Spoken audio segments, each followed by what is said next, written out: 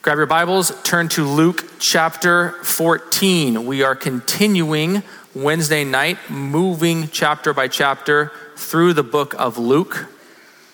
And right now we're in the middle of a section where Jesus is making his way towards Jerusalem. And as he makes his way towards Jerusalem, he's teaching along the way. And we pick it up here in 14. It says this: one Sabbath, when he, that is Jesus, went to dine at the house of a ruler of the Pharisees, they were watching him carefully.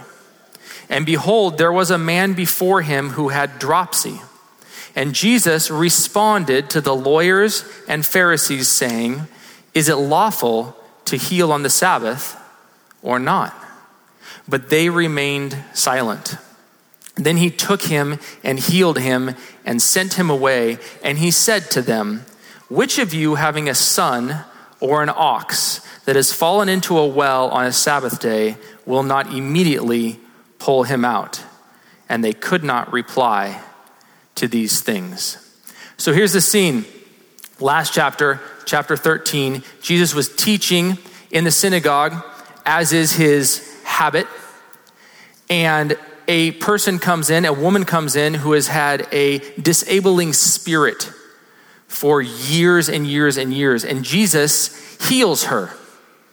And the leader, the ruler of the synagogue, gets angry. And he stands up in front of the people and he basically accuses Jesus. And he says, "Jesus, there are 6 days of the week to heal people. Don't heal people on the Sabbath." And they have a confrontation. And so that sets the scene for this. Now we have another Sabbath. And after Jesus has taught at the synagogue, he's invited over to the ruler of the Pharisees' house.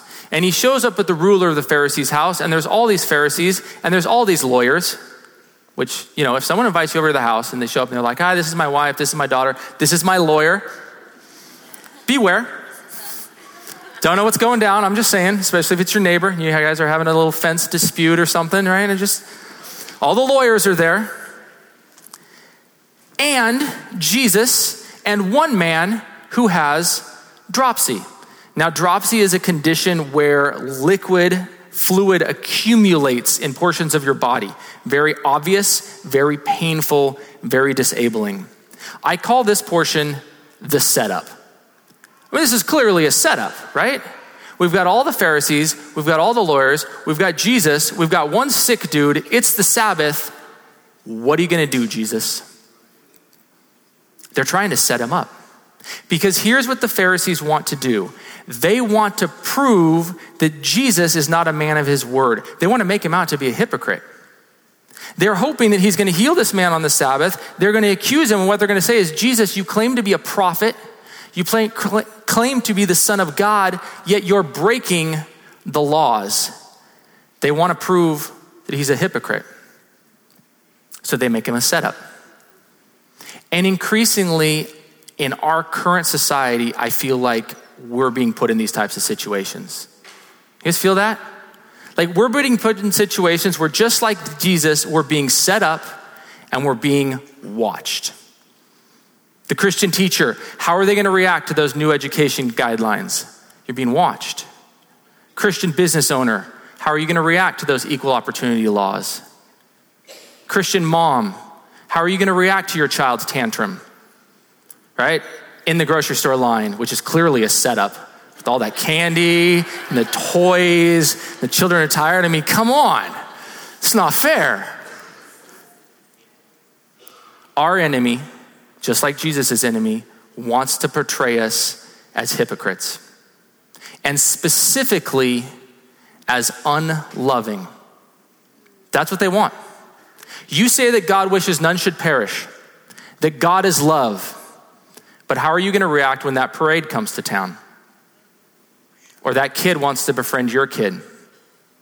Or that couple wants to get married in your church? And more, I feel like the media and certain social agendas are not just counter to Christian beliefs, but designed to be combative to them. We're being set up and we're being watched. What are we going to do? What are we going to do? That's the question. What we're going to do is take Jesus' advice. What we're going to do is pay attention to what Jesus does. And here's what Jesus says. It's Matthew 10:16. Jesus is about to send out the 72 disciples. He did it in Luke chapter 10, but they didn't record this little advice that Jesus gives his disciples. And here's what he says. Matthew 10:16, Jesus says this, "Behold, I am sending you out as sheep in the midst of wolves. So be wise as serpents and innocent as doves." Jesus says this, I'm sending you out. And the first thing you need to recognize is where you are. You're in the midst of wolves. Some of us need to recognize that. I tend to not look for wolves. And I think that's a good way to walk around life. You don't want to be constantly looking for a wolf behind every corner, but I also must be wise. I got to recognize that there's good people and there's fake people and there's broken people and there's struggling people and there's genuine and caring people and there's wolves. And wolves want to set us up and take us down to keep us from pushing forward this kingdom as Jesus has called us to do. So the first thing we have to do is realize where we are. The second thing Jesus says is be wise. I'm sending you out among the wolves. Be wise as serpents. Now back here in our story, what Jesus does is so brilliant because they've set him up. And so he asks them a question. Is it lawful to heal on the Sabbath or not? And Jesus, in his wisdom, knows there's no actual law about healing in the Sabbath because he knows the laws. Not just the laws that him and his father wrote, but all the laws that the people put in after that, all the additional laws, all the laws that were not necessarily of God's heart, of God's character. He knows them all. He's wise. And then he heals the man, and here's what he says to them. Which of you, having a son or an ox that has fallen into a well on a Sabbath day, will not immediately pull him out? They had a stipulation in their own rules that if your ox fell into a well, you could pull him out. And it's brilliant. What this tells me is Jesus knew, understood, studied the culture that he was in. The people who were trying to set him up, he knew more about their rules than they knew about their rules. Are we wise? Are we studying? Are we preparing ourselves for these setups that are coming our way? Are we in our word? And I believe you guys are. Are we here on Wednesdays? Hey, look, it's Wednesday. You guys are here. You know, we went through this, the series that Matt did before James, which was, wow, I just blanked. Ignorance, thank you. I'm ignorant of what the title was. And some of those were just so brilliant. And you're like, man, where did you come up with that? I know where he came up with that because I saw the stack of books he read. Are we studying? Are we asking the Lord, Lord, what sort of situations, what sort of scenarios are you going to put me in? May I study. May I be wise. May I be prepared. And then thirdly, and this is huge, this is what we're going to camp on for the rest of the night. Here's what Jesus says. Be wise as serpents and innocent as doves. You know, when I looked this verse up this week, that actually surprised me because I didn't remember that it was innocent. I thought it was like kind as doves or gentle as doves. That's how I remembered the verse in my head. It's innocent. You know why they couldn't accuse Jesus of being a hypocrite? Because he wasn't one. He was innocent. He was without blame. And as our enemy and as our culture wants to paint us as unloving, and I believe that is one of the frontline battlefields of Christianity today, to accuse the church of being unloving, we need to be very careful to be innocent of that crime. And what's so interesting to me, what's so beautiful and practical about this passage is right after the setup, Jesus turns and he gives 3 parables to the Pharisees. And what was Jesus' accusation about the Pharisees? You're unloving. You're hypocrites because you don't love people. So tonight, we're all Pharisees, and we're going to take Jesus' advice. 3 separate parables to help us be innocent. So in these situations, as we're challenged, as we're put on the spot, like Jesus, we can give a beautiful answer that brings healing instead of confrontation. So here's what Jesus says. First of all, it's so brilliant. Jesus tells this parable. Now he told a parable to those who were invited when he noticed how they chose the places of honor, saying to them, when you are invited by someone to a wedding feast, do not sit down in a place of honor, lest someone more distinguished than you be invited by him. And he who invited you both will come and say to you, give your place to this person. And then you will begin with shame to take the lowest place. But when you are invited, go and sit in the lowest place, so that when your host comes, he may say to you, friend, move up higher. Then you will be honored in the presence of all who sit at the table with you.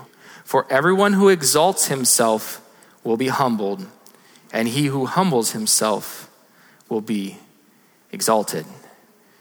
If you want to be caring, if you want to be loving, be humble. That's what Jesus says here.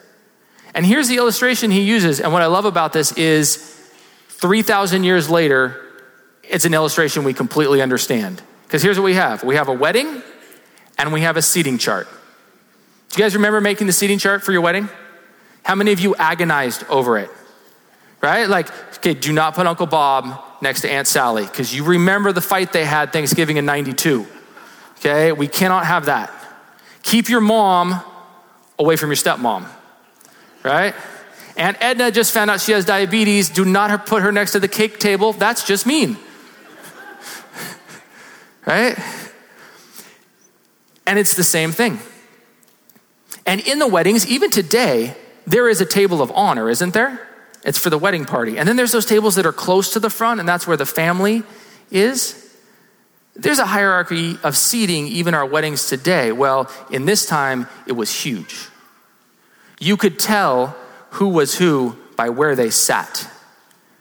And if you sat in a place of prominence, everyone would look at you, everyone would notice you, and everyone would think, oh, they're important. That person's super important. Who is that person? I need to know who that person is. And what Jesus is saying is when you walk into a scenario like that, don't jockey for position. Don't try and make yourself out to be more important than you are. Don't be false. Don't be fake. Be humble. Do we do this in church? Do we jockey for position? Try to make ourselves appear more holy than we are? Yeah, I think we do. That's why our enemy's accusation about us being hypocritical is so dangerous.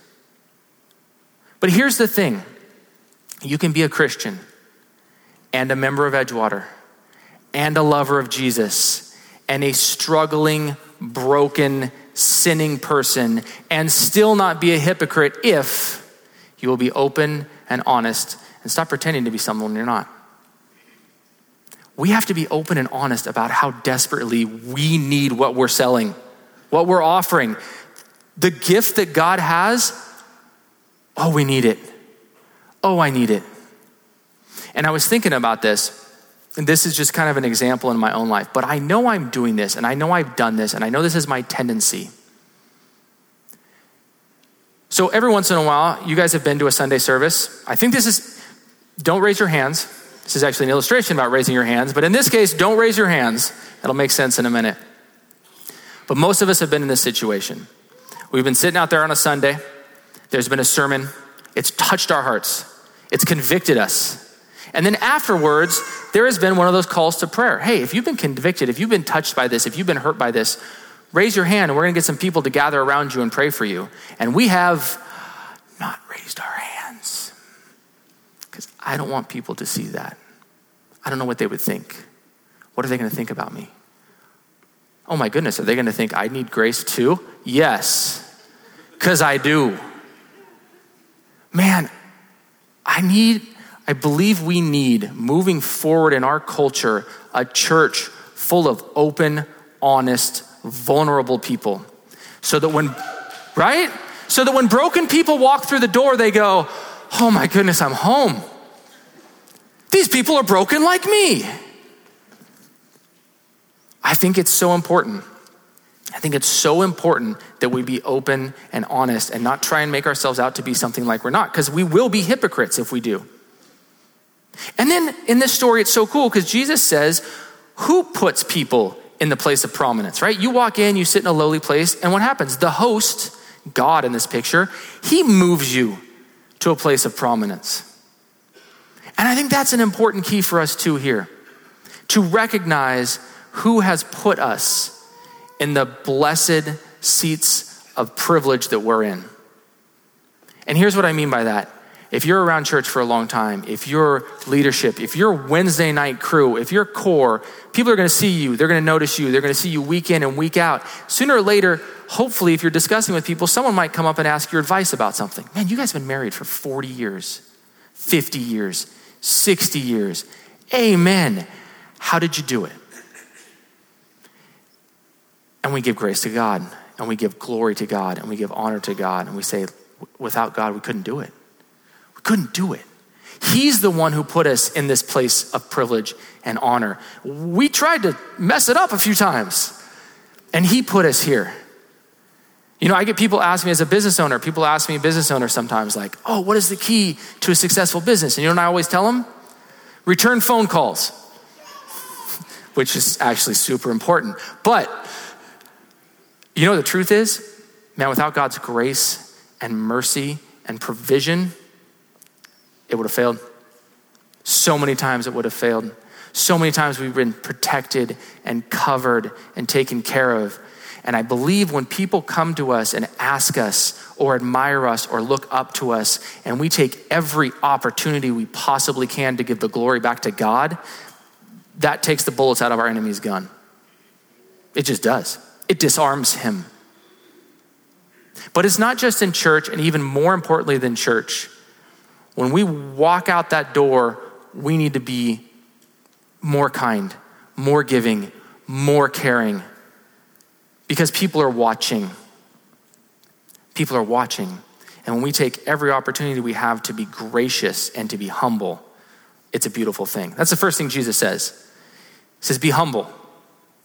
Next, he says this. And he said also to the man who had invited him. So Jesus turns now from the guests to the host. And he says, when you give a dinner or a banquet, do not invite your friends or your brothers or your relatives or rich neighbors, lest they also invite you in return and you be repaid.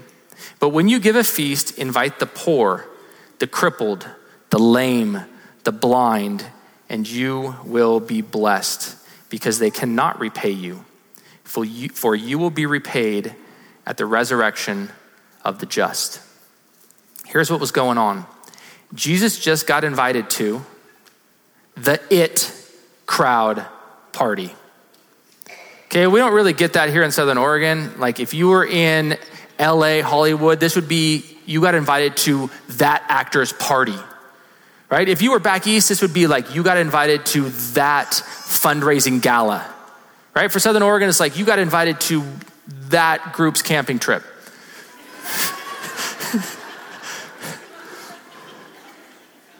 This is the IT crowd. And they were insular and they were exclusive and it was hard to get in. And this is not the first time they've invited Jesus to come join their club. They invited him a few chapters ago. Jesus, come dine with us. Come join the club. Come be in with the IT crowd. And he goes and he dines with them.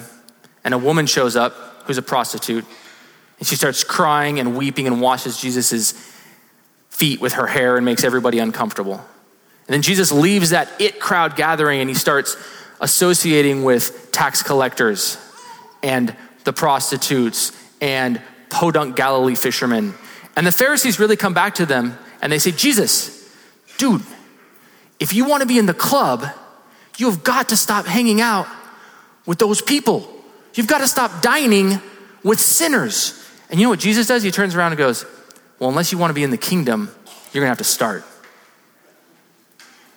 You got to start. It's not a club. It's not exclusive. Jesus' second thing to us is this: be inclusive. Be inclusive. This doesn't actually mean don't invite your family to dinner, so no one gets an excuse here. It's not what it actually says. The actual words here is don't habitually or don't only. I love my family. I mean, we have dinner once a week almost with a whole bunch of us, and it's awesome. And it's just us. And we don't invite a bunch of other people to that because it's special and it's important and we protect it. But it's not the only people we dine with or the only people we hang out with. It's super important. Jesus says this: hey, you guys, invite the poor to your feast. Invite the crippled to your feast. Invite the lame to your feast. And for the Pharisees, this would be really challenging because they don't really know many poor, crippled, or lame people. They knew one lame dude and Jesus healed him. So now they're out. And I kind of wonder about that for myself. If Jesus came to me and said, hey, I want you to invite someone outside of Edgewater, outside of your crew, outside of the normal group, over to dinner and have a meal with them or have a conversation with them or sit down and really get to know them, would I even know where to start? Would I even know who to invite? Would I even be willing? You know, we were discussing this at home group on Sunday, and we were discussing some of our home group. They've been going down to this event in Grants Pass, and they're down to this event in Grants Pass, and they were down there, and there was this couple, two ladies, and they were just all over each other, and they were like, man, it just really makes me uncomfortable. And someone else said, you know, I get that, but I don't think that makes Jesus uncomfortable. Did sinners make Jesus uncomfortable? No. They make me uncomfortable. Homeless. Go invite a homeless person out to dinner. I mean, you don't necessarily have to bring them to your house, but just take them out to dinner, right? Like they're sitting there, hungry, need food, walk up, say, hey, let's go to Taco Bell. It's right there. Let's have a meal. A lot of us, it's well, he's probably just trying to get money for beer. Well, then he'll turn you down, you're off the hook. But really, I don't think those type of people made Jesus uncomfortable because Jesus saw people as people. He didn't see someone as homeless. He saw them as a broken, hurting person who was made in his image. He doesn't see people as their sexual orientation. He sees them as broken, hurting people made in his image. And here's the thing. The more I'm around broken people, the less uncomfortable they make me. Now that's a great statement. I don't do that well. I really don't. This was so challenging to me when I read through this. A number of years ago, we had a warming center. You guys remember when we had the warming center over in the office? And there was a gal who I'd gone to high school with, and I saw her and her husband volunteering there. And to me, not knowing her well, hadn't seen her in 10, 15 years, like that seems really out of your lane, right? Like, so I asked her, I'm like, how did you start volunteering at the warming center with homeless people? Because I saw some of the people volunteering over there, and I'm like, this seems like your lane. You like hurt, broken people. Some of us have that gifting. But her, I was like, this doesn't seem like your gifting. And she goes, I just felt like I should, and it was really uncomfortable at first. But I went again, and I went again, and I went again. And he goes, now I know their names. Now they know my name. Now I know some of their stories. Now when I see them on the street, I say hi. I think we need to do more of that. We need to be on mission. It's really hard to accuse someone of being an unloving hypocrite when they're caring for hurt, broken, outcast people. It's just really hard. I think we need to ask God for more opportunities and do them whether or not we are uncomfortable. You know, we, as elders early this spring, we read a book called A People to Be Loved by Preston Sprinkle, dealing with alternative sexuality. Such an amazing book. I can boil it down to one thing. Their people, get to know them. Homeless people are people, get to know them. It's this thing that it just keeps coming up and keeps confronting us. It's like Jesus got to know people. He got to know them. He dined with them. That meant he had a conversation. That meant he spent time with. And it was so beautiful. And so he looks at those Pharisees and he says, hey, you want to be loving? Get to know people who are on the outside. It's so interesting because the first section, he really is telling us how to deal with our peer group.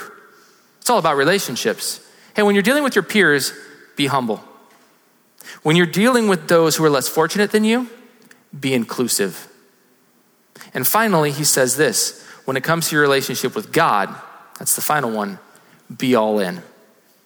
Be all in. That's what Jesus is going to say here. He said, when one of those who reclined at the table, so remember, he's just made this challenge. Hey, you guys should invite the lame, the broken, the crippled. They're all sitting around there having dinner. And then one person says, blessed is everyone who will eat bread in the kingdom of God. And Jesus looks at him, probably gulp. Uh-oh, what did I just say? And Jesus says this, a man once gave a great banquet and invited many. And at the time for the banquet, he sent his servant to say to those who had been invited, come, for everything is now ready. But they all alike began to make excuses. The first said to him, I have bought a field and I must go out and see it. Please have me excused. And another said, I have bought 5 yoke of oxen and I go to examine them. Please have me excused. And another said, I have married a wife and therefore I cannot come. So the servant came and reported these things to his master. Then the master of the house became angry and said to his servant, go out quickly to the streets and lanes of the city and bring in the poor and crippled and blind and lame. You see a theme here with what Jesus, okay, perfect. The poor, the crippled, the blind, the lame. And the servant said, sir, what you commanded has been done and still there is room. And the master said to the servant, go out to the highways and hedges and compel people to come in that my house may be filled. For I tell you, none of those men who were invited shall taste my banquet. Confusing little parable. So here's what I want to give you. I want to give you kind of the cultural context, the huge underlying theme, and then the practical application when it comes to being hypocrites and being not viewed that way. Okay, so first is a little historical context. Here's how a feast would be. Here's how a giant banquet would be. You would send out invitations. You would invite people. The banquet would have the date. It's really like a save the date card, right? If you guys remember, save the date card. Save the date. But it was a save the date card that you had to RSVP to. Okay, so you get your save the date card. The banquet's going to be December 23rd. You say, great, I'll attend. But you don't know where the banquet's going to be or what time it's going to be. Then the host of the banquet would prepare the banquet. And when the banquet was prepared, they would send runners out to everyone who had accepted the invitation. Hey, the banquet is ready. Now it's time to come. So that's actually how banquets were done. And then what happens is they're given 3 separate excuses. The first excuse is, I can't come to the banquet. I'm too busy with business. Right? As an agrarian culture, when you're buying a piece of land, this is a business acquisition. More crops, more vines, more vineyards. I'm too busy with business. The second is an excuse about possessions, right? If your wealth is measured in the amount of oxen you have and you just bought 5 oxen, this is clearly about possessions. Hey, I'm too busy. I've got my stuff. I'm doing stuff. I've got my possessions. I can't come right now. I've got to go make an acquisition. I got to go get more stuff. And then the third one is about relationships. Hey, I've got this new relationship. It's more important than this relationship over here. I can't come. So that's the context here of Jesus' story. The big underlying theme is that this is about Jews and Gentiles. That's the big underlying theme here. Because here's what happened. Jesus just gave this parable to these prominent Jewish men. And one of them says, blessed is everyone who will eat in the kingdom of God. It's basically like us saying today, isn't it going to be so great when we get to heaven? That's what this guy just said. Isn't it going to be so great when we get to heaven? And Jesus basically turns on the guy and is like, you think you're going, huh? Let me tell you a story. Because here's what he is saying. This person who said, blessed is everyone who will eat bread in the kingdom of heaven, thinks he's going to make it to the kingdom of heaven because he accepted the invitation. And he accepted the invitation by being born a Jew. But he's too busy, or he's got too many possessions, or he's got too important relationships to actually show up at the feast. And so Jesus turns and says, I'm going to invite others. I'm going to invite people who want to come. I'm going to invite people who want to come. So here's the practical application for us in the way we relate to God, in the way our relationship is to God. Many of us, because remember we're Pharisees tonight, can find ourselves in this position where we feel entitled. Hey, I brought a dish to the potluck. I come to church on Sundays. I come to church on Wednesdays, right? I might have even gone forward and taken an altar call or got baptized. And I say things like, man, I can't wait to go to heaven. But when it actually comes time to spending time with Jesus, with our King, here and now, I'm too busy. I've got business, I've got stuff, I've got relationships, and I'm too busy. And they're good reasons. But here's the thing. Jesus is looking for us to do more than just accept the invitation. He wants us to attend the feast. He wants us to attend the feast. He wants us to dine with him and to put off other obligations for him and to be looking forward to be spending time with him. He wants us to be all in. He wants us to be all in. It's more than just accepting the invitation. And I don't mean that in a deep theological, let's discuss salvation and once saved, always saved way. That's not where we're going. What I mean is, this is advice to what I call mansion builders. You want to be a mansion builder? You want to lay up treasures for yourself in heaven? Here's the advice. Be all in. Don't just accept the invitation, attend the feast. Follow what Jesus says. Because here's the accusation the world has for us. You don't look any different than me, other than the fact that you have one less free morning a week. You say you're all about being a Christian, but really, you're all about business and possessions and relationships. You're not all about Jesus. You're not all in. Romans 10:9 says this. We know this verse. It says, if you confess with your mouth that Jesus is Lord and believe in our hearts that God raised him from the dead, we will be saved. Amen. That's amazing. But Lord means more than just admitting he's creator. Lord means Lord, supreme, in charge of your life. What he says, go. I follow him. It's more than that. It's more than belief, it's submission. It's submission to something higher than myself or my business or my possessions. And it's that submission that brings a peace and a happiness and a joy that other people will want. It's so backwards. That's what Jesus means when he says the kingdom is backwards. Serving myself doesn't bring freedom and joy. Submitting to my King brings freedom and joy. And that's what our country wants. That's what people need, freedom and joy. And so Jesus says, hey, be all in. Be all in. That's what he says to the Pharisees. That's what he says to me this evening. So now Jesus leaves the feast. Okay? He's given his advice to the Pharisees. He's given his advice to me. Hey, you don't want to be a hypocrite in the way that you're dealing with people. You don't want to be called unloving. When it comes to your peers, be humble. When it comes to people less fortunate than you, be inclusive. When it comes to your relationship with Jesus, be all in.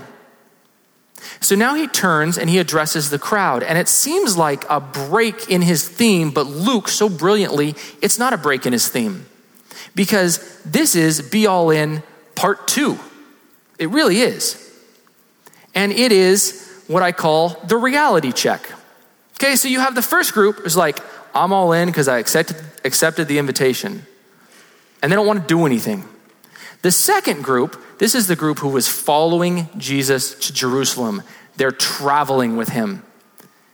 They seem to be all in. And Jesus says, do you really know what that means? Let me give you a reality check. You really want to be all in? This is what it takes. And here's what Jesus says. Your Bible probably calls it the cost of discipleship. It's a great title. It's the cost of discipleship. Do you want to be a disciple, a follower of Jesus? Here's what it costs. Now great crowds accompanied him and turned and said to them, if anyone comes to me and does not hate his own father and mother and wife and children and brothers and sisters, Yes, and even his own life, he cannot be my disciple. Whoever does not bear his own cross and come after me cannot be my disciple. For which of you desiring to build a tower does not first sit down and count the cost, whether he has enough to complete it? Otherwise, when he has laid a foundation and is not able, all who see it begin to mock him, saying, this man began to build and was not able to finish. Now he just has a lump of rocks. Or what king going out to encounter another king in war will not sit down and first and deliberate whether he is able with 10,000 men to meet him who comes out against him with 20,000? And if not, while the other is yet a great way off, he sends a delegation and asks for terms of peace. So therefore, any one of you who does not renounce all that he has cannot be my disciple. I found this parable super confusing. Like, I get it, but it just seems, I don't know, really intense and kind of harsh. Does Jesus really mean hate your family? We know he doesn't mean that. So what's going on here? And I read this great illustration that Phil Yancey gave for this, so I'm just stealing it. This is it. Imagine, if you can, a heated political campaign. I don't know if you guys can imagine what that would be like. And we have candidate Jesus. And candidate Jesus comes up and pledges higher taxes and lower wages. He says there might be an economic downturn and you'll lose your house and maybe your family. Your healthcare premiums will go up, quality of care will go down. Vote for me, Jesus 2020. And walks off the stage. We'd be super confused because Jesus isn't a political officer. He's not on a campaign trail. And when we think of him as being on a campaign trail, this makes no sense. But imagine instead, you're at a field hospital on the edge of the jungle in Brazil. And the commanding officer stands up and explains that 100 miles into the jungle is a village full of men, women, and children dying of cholera. And we have the medicine to save them. But the journey is going to be treacherous. You won't be able to take any of the gear you have, so leave it behind. There are raging rivers, poisonous snakes, hostile natives. Some of you won't return. So kiss your families goodbye. Count your life for nothing. But if we go, we will make it and we will save that village. Now who's with me? And everyone cheers, right? It's that scene in the movie. Why? Because a call to being a disciple is not a call to join a political campaign. It's a call to join a rescue mission. It's a call to join a rescue mission. Jesus says to the Pharisees, don't be lackadaisical. Are you all in? And then he says to the group that says they're all in, count the cost. But the reward, the benefit, the joy is so wonderful. But count the costs. Because if you don't count the costs ahead of time and you run into if you run into a poisonous snake on a campaign trail, you're a little mad. Like, hey, I was supposed to be, going door to door and handing out leaflets and flyers for this campaign trail, and I ran into a poisonous snake. What's going on? But if you run into a poisonous snake on a rescue mission in the jungle, no surprise there. That's what Jesus is saying. He's saying, listen, know what's coming at you. Count the costs. Be prepared, but join with me on this beautiful rescue mission as we partner to bring life-saving medicine, the medicine of the gospel, to a hurting, broken, dying world. Partner with me. It's a rescue mission. So that's what we have here. And then Jesus closes with this beautiful little story, and I really think that this might be the key to unlocking and doing the rest of this. How do we do this? How do we really be humble? Not falsely humble, but really be humble and give God all the glory. How do we really be inclusive with people who make us uncomfortable? How are we really all in and counting the costs? How do we do it? Don't lose your flavor. Don't lose your flavor. Here's what he says. Salt is good. Salt is good. I like salt. But if salt has lost its taste, how shall its saltiness be restored? It is of no use, either for the soil or for the manure pile. It is thrown away. He who has ears, let him hear. People were like, dude, Jesus, I thought you were confusing just a minute ago, but this, what? Salt is good. But if salt has lost its taste, how shall its saltiness be restored? Do you know salt can't lose its flavor? It's a mineral. NaCl. It's a chemical compound. Salt will always be salty. So what in the world is Jesus talking about here? So here's what he's saying. And here's what would happen, because you got a little bit of the historical context. They would get their salt from salt marshes, from drying out salt in salt marshes. And the salt that they would get from salt marshes was not very pure. It had a lot of impurities, a lot of imperfections, a lot of other stuff other than salt in it. So kind of like me, a lot of impurities, a lot of imperfections, a lot of stuff other than that salt that I'm supposed to have. And here's what would happen. That salt would get wet. It would get rained on if you left it outside. It would get spilled on. It would get splashed. Humidity, and the salt would dissolve. And the saltiness would wash away. And what you were left with was just the trace minerals, just the leftover stuff. What happens is the salt would get diluted. It gets diluted. It just gets its saltiness washed away. But here's the really interesting thing about that. The same way that impure salt gets diluted is the same way that pure salt gets refined. So if you have a bunch of impure salt and you want pure salt, you put water on it intentionally, but you gather up the water. You gather up the water and then you let the water boil away, and what you're left with is pure salt. So here's the question for me and for you tonight. Am I being diluted by the water of the world, or am I being refined by the water of the word? Am I salt that's being diluted because I'm just allowing these things, this rain that's coming, that's hitting me, these hard times, or this stuff that I'm doing to myself, or just culture to just wash away my saltiness? Or am I allowing God to wash out my imperfections and my impurities and be refined and get saltier and saltier and saltier and bring beautiful, wonderful flavor to a world full of bland? I mean, that's the thing, man. When you look at what the world is selling compared to what Jesus is offering, it's just bland. And when we have the saltiness, when God is purifying us, we see joy unspeakable.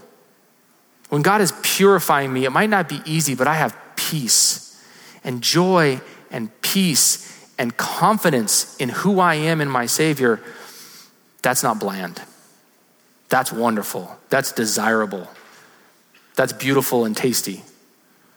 And that's the final thing. I got to stand back and I got to look at myself. This is a daily thing. This is a weekly thing. Lord, today, did I get diluted or did I get refined? I got diluted today, Lord. Okay, well, gather it up. It's not wasted. You're the great Redeemer. Gather up that water that washed away my saltiness. Lord, burn it off, refine me, make me new again so that I can partner with you in this rescue mission to bring the gospel. Amen? Father, thank you for Luke. Thank you for this wonderful passage. Father, we're being set up. We're being watched. I pray that we would be wise. I pray that we would be innocent. Make us humble people and inclusive people and people who are all in, Lord. Refine us even this day. Lord, you have been refining us this night as you've washed us with the water of the word. Now may we take it out these doors and do something with it. Give flavor. Thank you for this. In Jesus' name, amen.